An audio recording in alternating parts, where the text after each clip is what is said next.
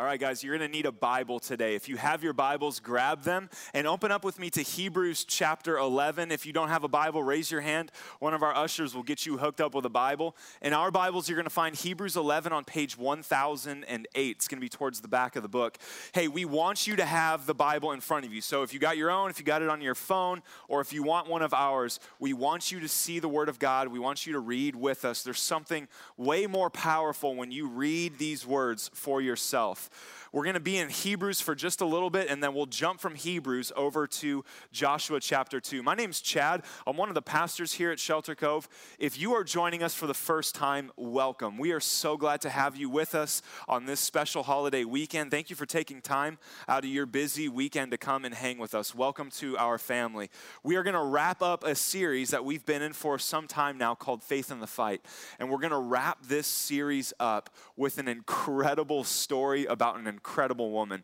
And I hate to use that word story because it almost implies like mythology or like fairy tale. Really, this is a historical account of just an incredible woman. Here's what I've been praying this account would do in our lives. I've been praying that this story of Rahab would shake loose some of the preconceived ideas we carry about Christianity. I've been hoping that this text would kind of rattle us free from some of the lame, incorrect, false ideas that we carry into Christianity. And I'm hoping it sets us back on what true, orthodox, liberated, beautiful Christianity is. With that being said, would you stand with me as we read Hebrews chapter 11, Hebrews 11 verses 30 through 31. This is going to kind of be the Spark Notes version of Joshua. This is going to be kind of the recap, and then we will jump into Joshua and let the story unfold for us. Here's how verse 30 begins. By faith, the walls of Jericho fell down after they had been encircled for 7 days. By faith, Rahab the prostitute did not perish with those who were disobedient because she had given a friendly welcome to the spies. Let's pray. Father, we need your help now. Lord, I pray that you would help me. God, help me to teach this text well. Help me to rely upon you, Lord. Help me to be dependent on you now, God. And I pray for my friends here, these people here, Lord, these men and women. I pray that you help them to really understand, God. Help them to really know and hear what your word has today, Lord. May this not be about Shelter Cove. May this not be about Chad. May it be about Jesus and the truth that are within these pages. We will need your help to do with that, Lord. Our propensities to make this stuff about us and to get self-centered. May we lift our eyes up onto Christ in this time. So please help us, Lord. Pray these things in your wonderful, wonderful name. Amen. You may be seated. Hey, and while you're taking a seat, flip over with me to Joshua chapter 2. If you're in our Bibles, Joshua 2 is going to be on page 178. We're going to be camping out in Joshua 2 for a while. Here's kind of the game plan for today. I want to let you know where my head's at for today. What I want to do is just let Rahab's story tell itself. There's so much power in just letting the story be the story. I think this is why we enjoy movies so much. This is why we enjoy great books. There's something captivating about just letting the story speak. So I want to let the story speak. And as we march through this story, what I want to do is pull out 4 different lessons, 4 lessons about Rahab's faith that I think are going to be super important for us. Shelter Cove is a church all about reaching and raising authentic followers of Christ. If you and I are going to be authentic followers of Christ, and if we're going to reach and raise people to be authentic followers of Christ, we're going to need to know what Rahab is going to show us in this text. Rahab's story starts off in chapter 2. Pick this up with me as we read. Joshua 2 begins. Joshua, the son of Nun, sent 2 men secretly from Shittim as spies, saying, "Go, view the land, especially Jericho." And they went and came into the house of a prostitute whose name was Rahab, and lodged there. And it was told to the king of Jericho, "Behold, men of Israel have come here tonight to search out the land." Then the king of Jericho sent to Rahab, saying, Bring out the men who have come to you, who entered your house, for they have come to search out all the land." But the woman had taken the 2 men and hidden them. And she said, true, the men came to me, but I did not know where they came from. And when the gate was about to be closed at dark, the men went out. I do not know where the men went. Pursue them quickly, for you will overtake them. But she had brought them up to the roof and hid them with the stalks of flax that she had laid in order on the roof. So the men pursued after them on the way to the Jordan as far as the fords. And the gate was shut as soon as the pursuers had gone out. So let me unpack what's happening here. Joshua has just taken over for Moses. Moses is without a doubt the greatest leader Israel has had. I mean, he is a deeply, deeply revered and loved leader in the nation of Israel. Joshua's got to fill those shoes now. Very big responsibility to fill. Trying to be a good leader, what he does is sends spies secretly into the land that they are about to conquer. And he says, go especially to Jericho. Now, during this time, Israel is over on the eastern side of the River Jordan. Jericho's on the west. You have to cross the river to get over to Jericho. So they swim across the river at night. They make their way over to Jericho. Jericho is the greatest fortified city in the land at this time. Built up on a hill, 360-degree view of all the land around you, and two sets of walls, a lower wall and an upper wall. This made the city virtually impenetrable, because even if you got over one set, you still had another one to cross. This city had an immense defensive advantage over every other city. The spies crawl over the first wall. Apparently, they're not very good at spying, because what does the text say? The king finds out that they're there. So they got spotted somehow in their crossing and going over the wall. Now, the text says that they're crossing at night. They jump over the wall. It seems like these men are aware that they've been spotted, because they start looking for lodging. They start looking for somewhere to take them in. Now, they can't go to a hotel. They can't go to a motel because they're going to be given up. So they spot a woman who's simply described as Rahab the prostitute. Now, it's nighttime. What do prostitutes tend to do at night? Okay, so how do you think Rahab is dressed right now? Probably in a way that would entice her male clients even under the cover of night. These two spies see Rahab and they start thinking, hey, I bet if we give that prostitute enough money, she'll hide us. Who else would be willing to betray their country, betray their nation for a quick dollar? So they go to Rahab, can you hide us? She immediately can tell that they're not from there. They've got different clothing. They sound different. She brings them inside and starts talking with them. And as she's talking with them, she begins to hear the heavy armored footsteps of the king's men coming towards her house. So she takes the men upstairs and hides them on the roof, buries them under flax, comes back downstairs, and as soon as her feet hit the bottom floor, boom, boom, boom, she hears the heavy knocking on the door. Rahab, bring out the men. We know they're in there. Now, Rahab's this smooth, street savvy, street smart prostitute. She's had to lie and deceive all the time throughout her career, and she just pulls kind of this card here. She opens the door up like nothing's happened. What seems to be the problem, officers? Rahab, we know the men are in there. And she does what all good liars do. She mixes a little bit of truth with a whole lot of lies. She goes, oh yeah, the men, they were here. Yeah, they were here. But they took off. They went towards the gate. And then she plays to their ego. She says, pursue them quickly. You'll be able to catch them. Oh, you guys are fast. You guys are good hunters. You'll be able to find them. You're good trackers. Go now and you'll be able to catch them. And the men are dumb as bricks. They're like, okay. And they just take off and they go. She's smart. She's savvy. Now, this begs the question, is it okay to lie if it's for a good cause? And the answer is no. By divine standards, Rahab lied. She's guilty of lying. But you're going to see in a little bit how the Lord's grace is going to cover this infraction. You'll see that in just a little bit.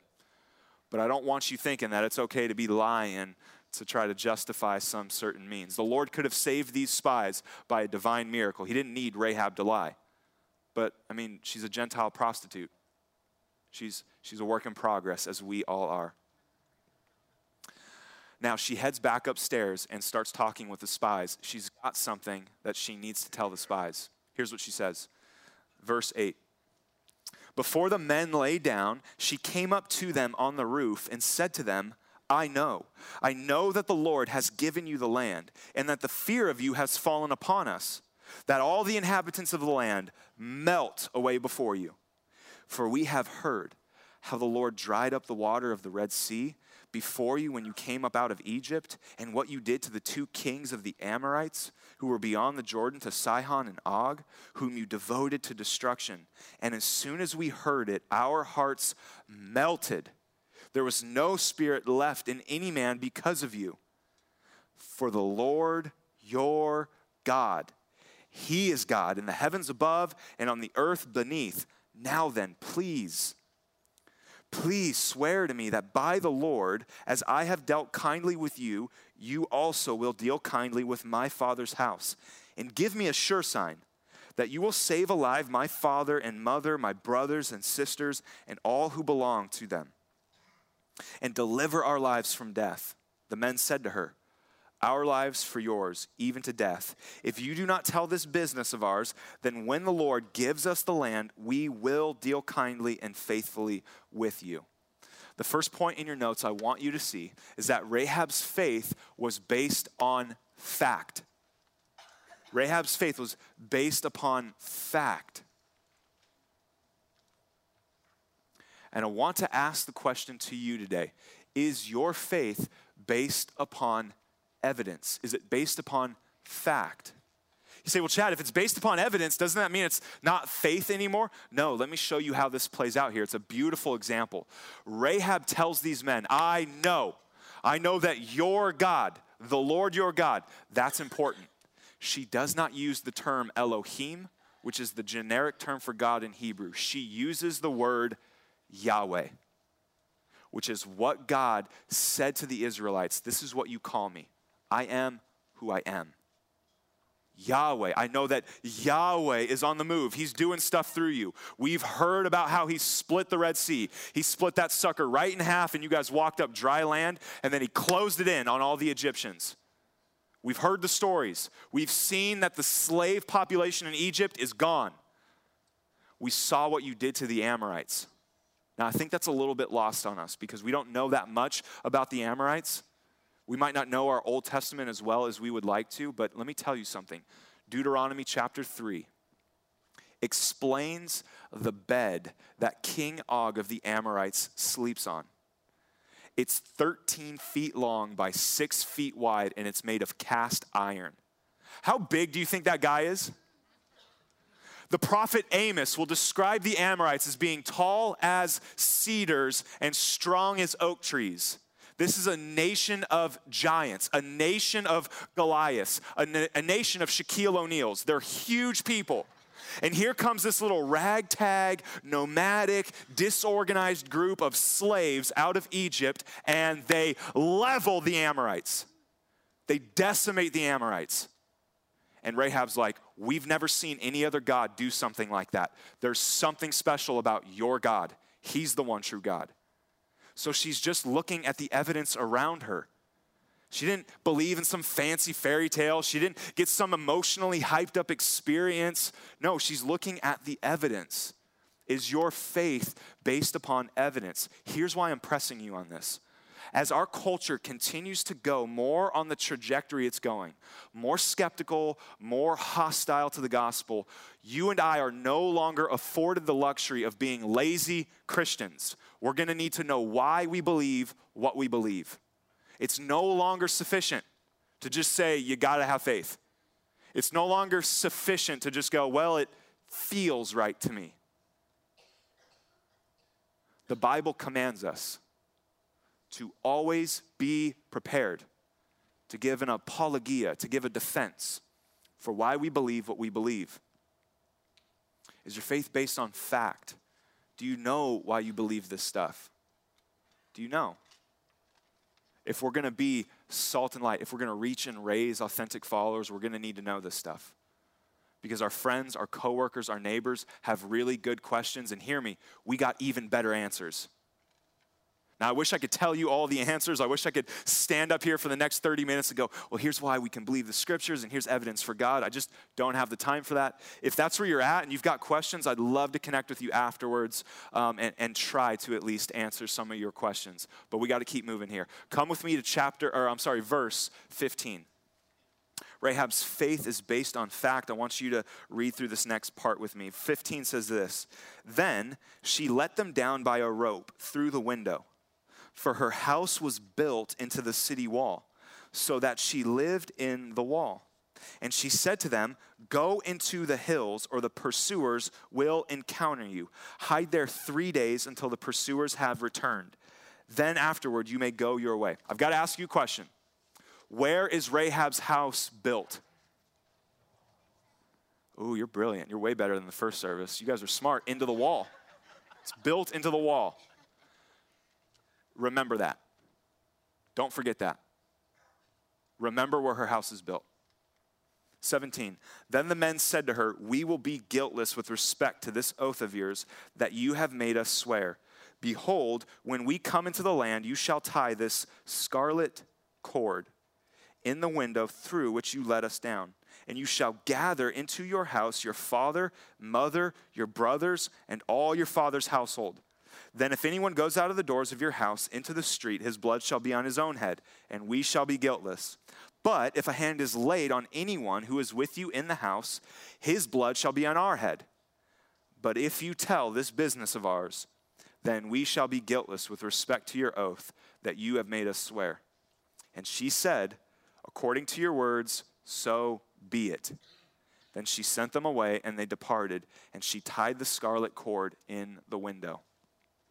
The next point I want you to see is that Rahab's faith moved her to action. Her faith moved her. She responded. She acted.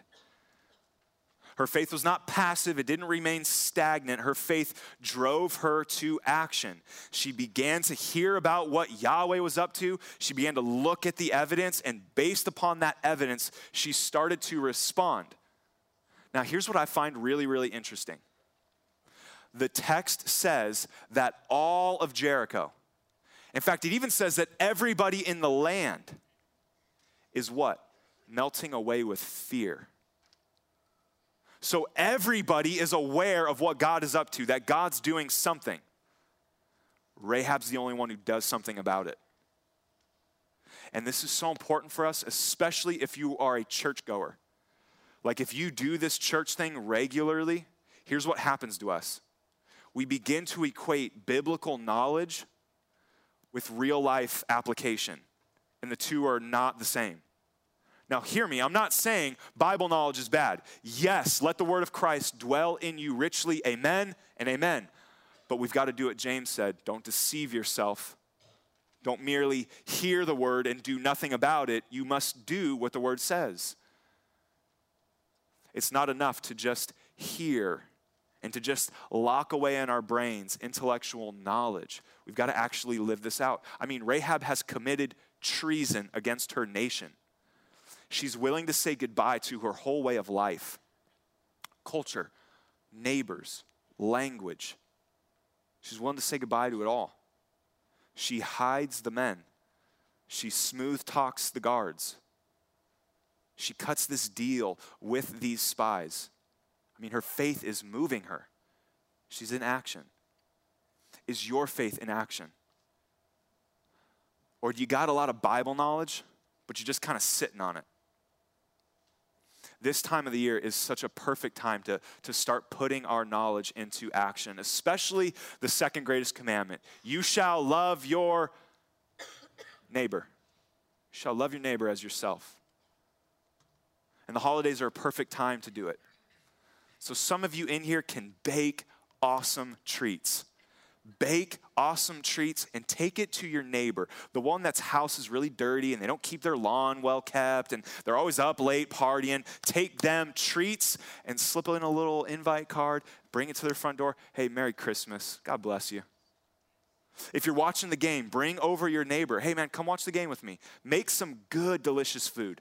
and ask them a lot of questions about themselves. Be quick to listen. Be very slow to speak. If they got a bunch of leaves in their front yard, man, sweep them up, rake them up. This is a great time, easy time of the year to love people. And it's the holidays. It's like what we're expected to do. So people aren't going to think you're weird. It's perfect, all right? Go do it. Now, Rahab's story picks back up in chapter 6, but something really cool happens in between. Something very powerful happens in between. Joshua has the massive problem of trying to cross over the Jordan River with about 1.2 to anywhere, it depends on the commentary you read, up to like 2 million Jews. They've got to cross this massive river. And at this time of the year, the Jordan is gushing. I mean, it is a torrent of a river. So how do you get some 1-2 million people across this river without losing a bunch of them in the torrent? God comes to Joshua and says, Joshua, I'm going to do something so that everyone knows I'm with you. Have the priests get the Ark of the Covenant and have them just dip their feet in the water and just watch what I do. So sure enough, Joshua commands the priests, get the ark, go set your feet into the water. They set their feet barely ankle deep. Barely ankle deep. And all of a sudden, this rushing torrent of water starts to stack up on itself. It literally becomes this massive wall of water and begins to actually flow backwards against the current, begins to go back up the river. Now, the crazy thing is that geographically, where Jericho is, they can see the Jordan River. So they're watching this river stack up on end, go back up against the current, and millions of Jews start crossing the river on dry ground. If they're already melting away with fear, how do you think they're feeling after seeing this? Watch what chapter 6 says.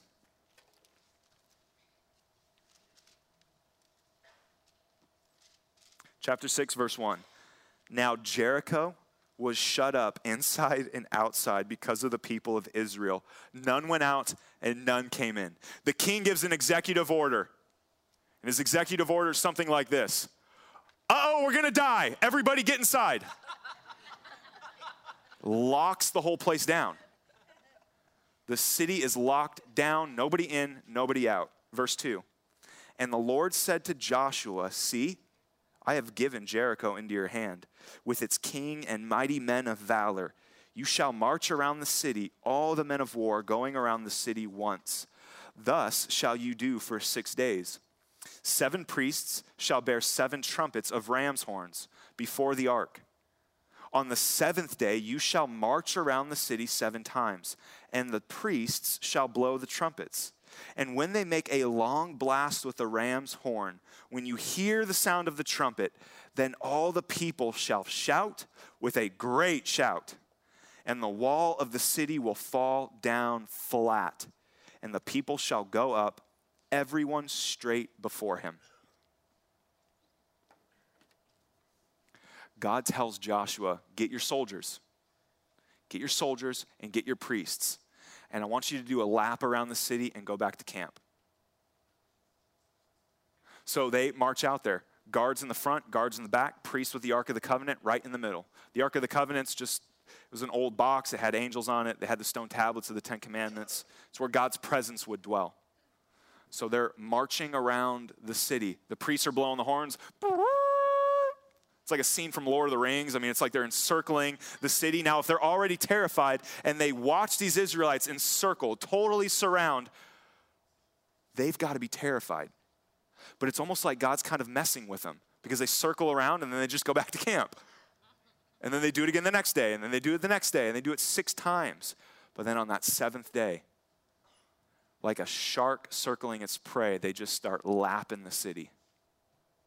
And then Joshua kind of taps into his inner Mel Gibson, his inner William Wallace. They get it 7 times around, and he's like, shout for the Lord, the city is ours. And everybody's like, yeah! The priests are blowing the horns.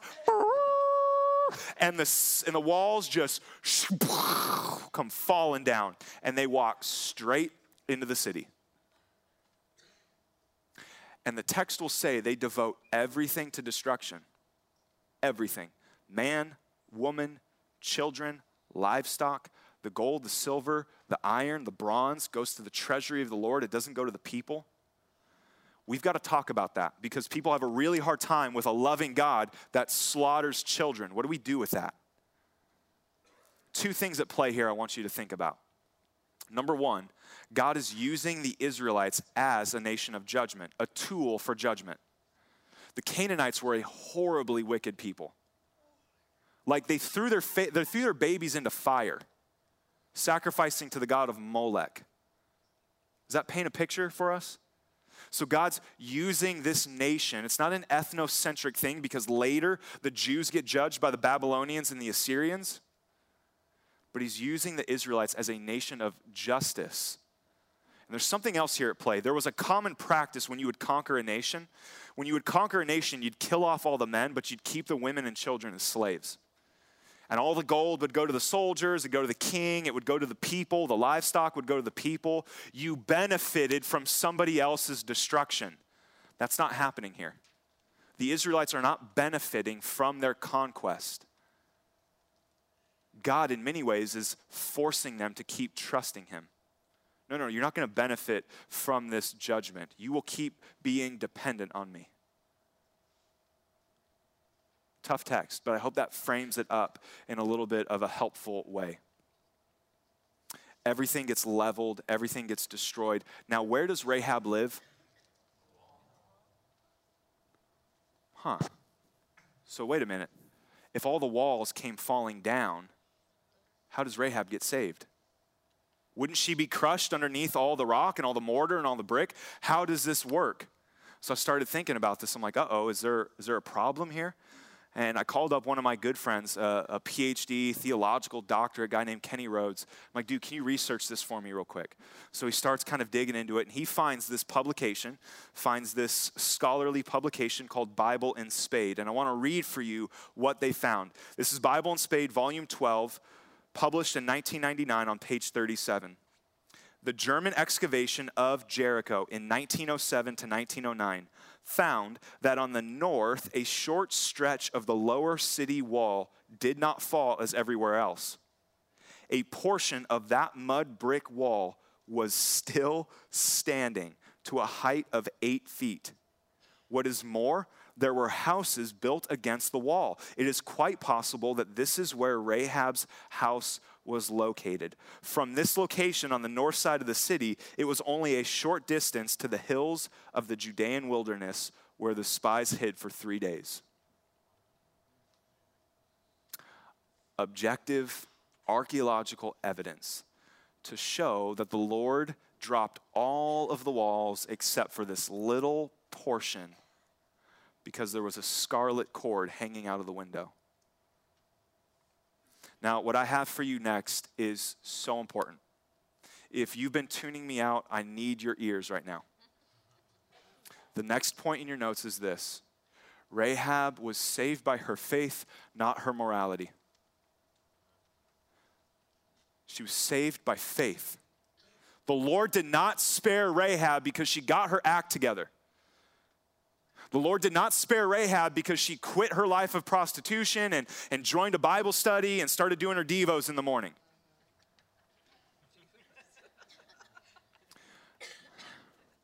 I get really nervous when I share this kind of stuff because in my experience, what I've found is that all of us have kind of a grid. We've got filters that we hear things and we see things through. So I'm worried that I'm communicating one thing, but it's being internalized very different in your heart and mind. And I want to speak to two groups. There's two groups in here. I want to speak to the churchgoers, and then I want to speak to those of you who aren't really churchgoers. For the churchgoers, I'm worried that you're not hearing me. I'm worried that you have fallen victim to a very subtle, sneaky trap. Matt Chandler will call it therapeutic, moralistic deism. And that's a big, fancy phrase for, I soothe my conscience before God by doing what's right. So God loves me because I keep the rules. And here's how you know if you've fallen victim to this. You ready? If you think in your mind and feel in your heart that God loves you more when you're obeying and he loves you less when you're disobeying, you do not understand the gospel. You have missed the gospel. You've bought into legalism. You've bought into, I obey, therefore I'm accepted. And here's the problem with that. The Lord says that our morality is menstrual rags before him. I didn't say that. The Bible said that. So how does God view our morality outside of Christ? Not so good. My brothers, my sisters, we are saved because Jesus Christ has purchased us out of sin. We are saved because Christ has ransomed us. We are saved because his wounds have healed us. We are saved because of Jesus, period. It is by one sacrifice that God has perfected for all time those who believe in him. We are not saved because we've added to it. God does not love us more when we're obeying or disobeying. We are perfectly loved because of Christ, perfectly accepted because of Christ. And here's why I'm pushing so hard on this. If you're caught in this legalistic trap, it's exhausting. You're not going to make it. It's exhausting. You're going to constantly feel like, oh, I've got to get better. Oh, I've got to get better. I got to try harder. I got to do more. I got to do more. And you're going to eventually grow weary of Christianity and you will quit.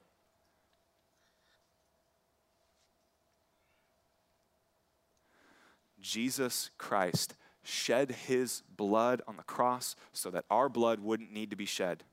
And it is by his stripes that we are healed, nothing else.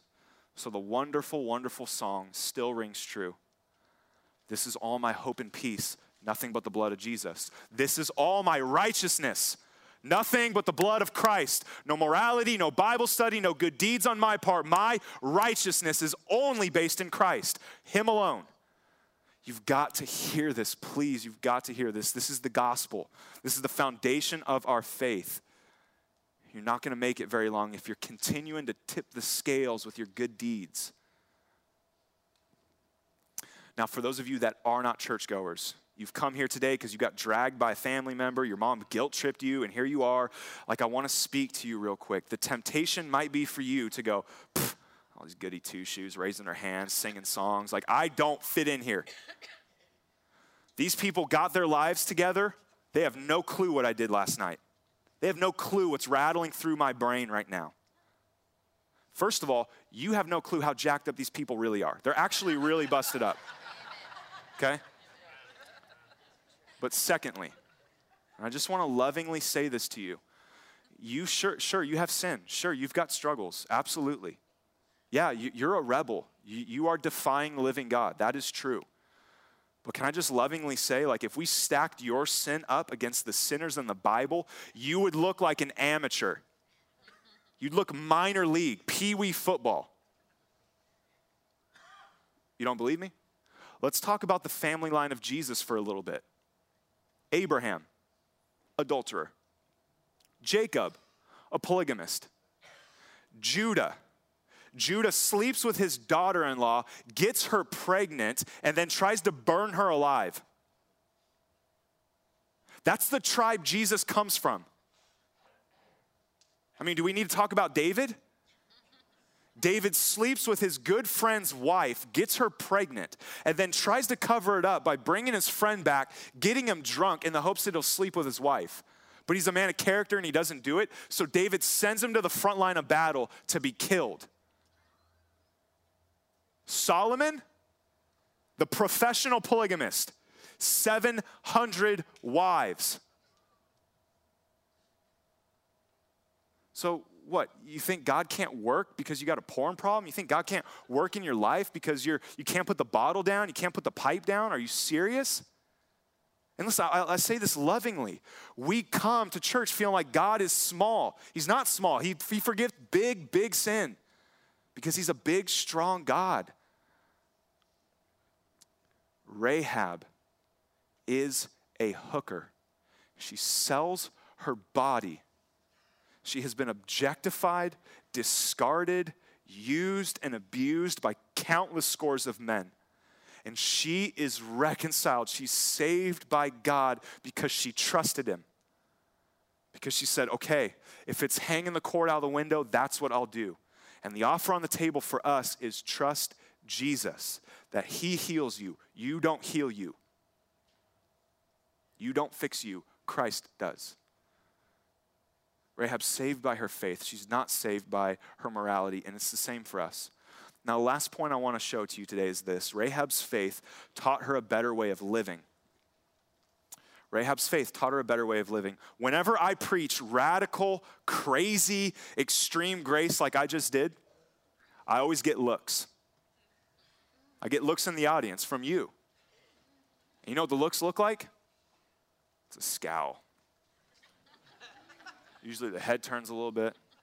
But it's okay because they're feeling something that's not a bad thing to feel. And here's what they're feeling.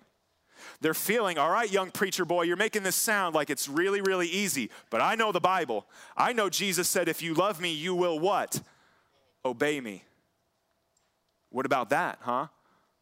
What about that, Mr. I'm justified by grace alone? What do you do with the obedience side of this? And that's a wonderful question. I love when you ask me questions that I'm ready to give you answers for. It makes my job a lot easier. I want to show you how Rahab's life kind of fills in this obedience factor for us. Chapter 6, come with me to verse 25. Chapter 6, 25 reads like this. But Rahab the prostitute and her father's household and all who belonged to her, Joshua saved alive. And she lived where? In Israel. She has lived in Israel to this day because she hid the messengers whom Joshua sent to spy out Jericho. As you read further on through the Bible, as you get to the genealogy especially of Matthew, you are going to find that Rahab leaves her life of prostitution, leaves her life of idolatry. She leaves her life of paganism. She is welcomed into the community of God's people, the Israelite nation. She's no longer a prostitute. She gets married. She marries a guy named Salmon, not Salmon, Salmon. And she has children. One of her children is the great-grandfather of King David. Jewish history will tell us her other children become priests. This woman goes from being a pagan Gentile hooker to being a God-fearing mom and wife whose family line is traced to David. You ready for this? Gets traced ultimately to Jesus. Our Messiah has a prostitute in his family line. That should give us hope. That should mean our sin doesn't scare him away. That should mean just as you are right now, you are not too far gone. That he can rescue anyone. And here's how this works. As she begins to assimilate into this new lifestyle, this new community of people, God is teaching her a new way of living. God is teaching her, Rahab, you're not a prostitute anymore. You're my daughter. That's the old you. This is the new you. Let me show you how to do this. Rahab, you've been abused. You've been dejected. You've been beaten. You've been thrashed around by countless men. No longer. I'm going to give you a man that will love you and cherish you, protect you, care for you. And in return, you're going to love him, cherish him, protect him. This is what you're made for. You're going to have kids. I'm going to teach you how to be a mom. She's this beautiful picture of redemption. And what this means for us is that as we see this beautiful love of God, this amazing grace that reconciles us, that saves us, there's something else that's going to happen. He's going to begin to show us, God will begin to show us that his way of doing life works way better than our way of life. So the Proverbs say it beautifully. There's a way that seems right to you and I, but in the end it leads to death. That's pretty severe, is it not? Didn't say like, hey, it leads to, maybe a bad morning here and there. You're going to die if you do it your way. Jesus has laid out through the scriptures, man, here's how you handle sex. Sex works well in marriage. Husband, wife, committed to each other. Sex was designed to flourish there. It's beautiful. Have lots of it. Do it outside of there, it's going to hurt you. Money works best when you're generous with it. When you don't hoard it and you don't make it a god and you don't try to make it everything. That'll kill you. Make you a bitter, grumpy person. Food, drink, work, relationships, on and on and on down the list we go. God has laid out good, healthy ways for life to be done. And this is where obedience happens. Obedience becomes the avenue to our joy, not the roadblock. So God isn't saying, hey, avoid sexual immorality because he wants you to be repressed. He's saying avoid that because sexual sin kills us. It destroys us. He's not saying, hey, avoid drunkenness because he doesn't want us to have a good time. He's saying, no, avoid drunkenness because I designed your stomach, I designed your mind, I designed your emotions.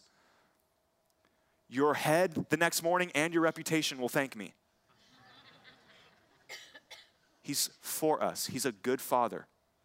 And his commands, his draw towards obedience is for our life. And I think Rahab is just a beautiful picture of that. Taken from darkness into this new way of living. And it's the same for us. As we begin to fall in love with Jesus, he begins to show us, I've got better ways for you. I've got life that's really life. So the offer on the table today is, will you follow him? Will you follow him? The last point in your notes is not a fill-in point. I wrote it in for you. And it says this. Which one of these points, which one of these lessons do you need to grow in this week? And what I want you to do is just take your pen and circle one. If you circle 2 or 3, you're not going to do them. Just pick one. This one. I need to carefully ask the Lord to help me in this area. Would you bow? Would you pray with me? Father, thank you for Rahab. Thank you, God, for this story. I'm excited to meet her one day, Lord. I believe that in heaven, we're going to meet this woman one day. I thank you for her life and the way that she beautifully shadows and pictures. She resembles the gospel. So, Lord, help us now to not just merely hear the word, but to do the word. Help us now, Lord, to base our faith in fact.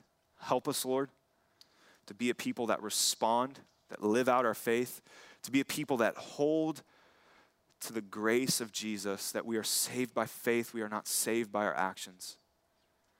And help us, Lord, to be a people that slowly but surely begin to see that your ways are better than our ways, that you've come to give us life and life abundantly. May we take hold of it and walk in that. Love you, Lord. Thank you for all that you are. I pray these things in your beautiful name. Amen.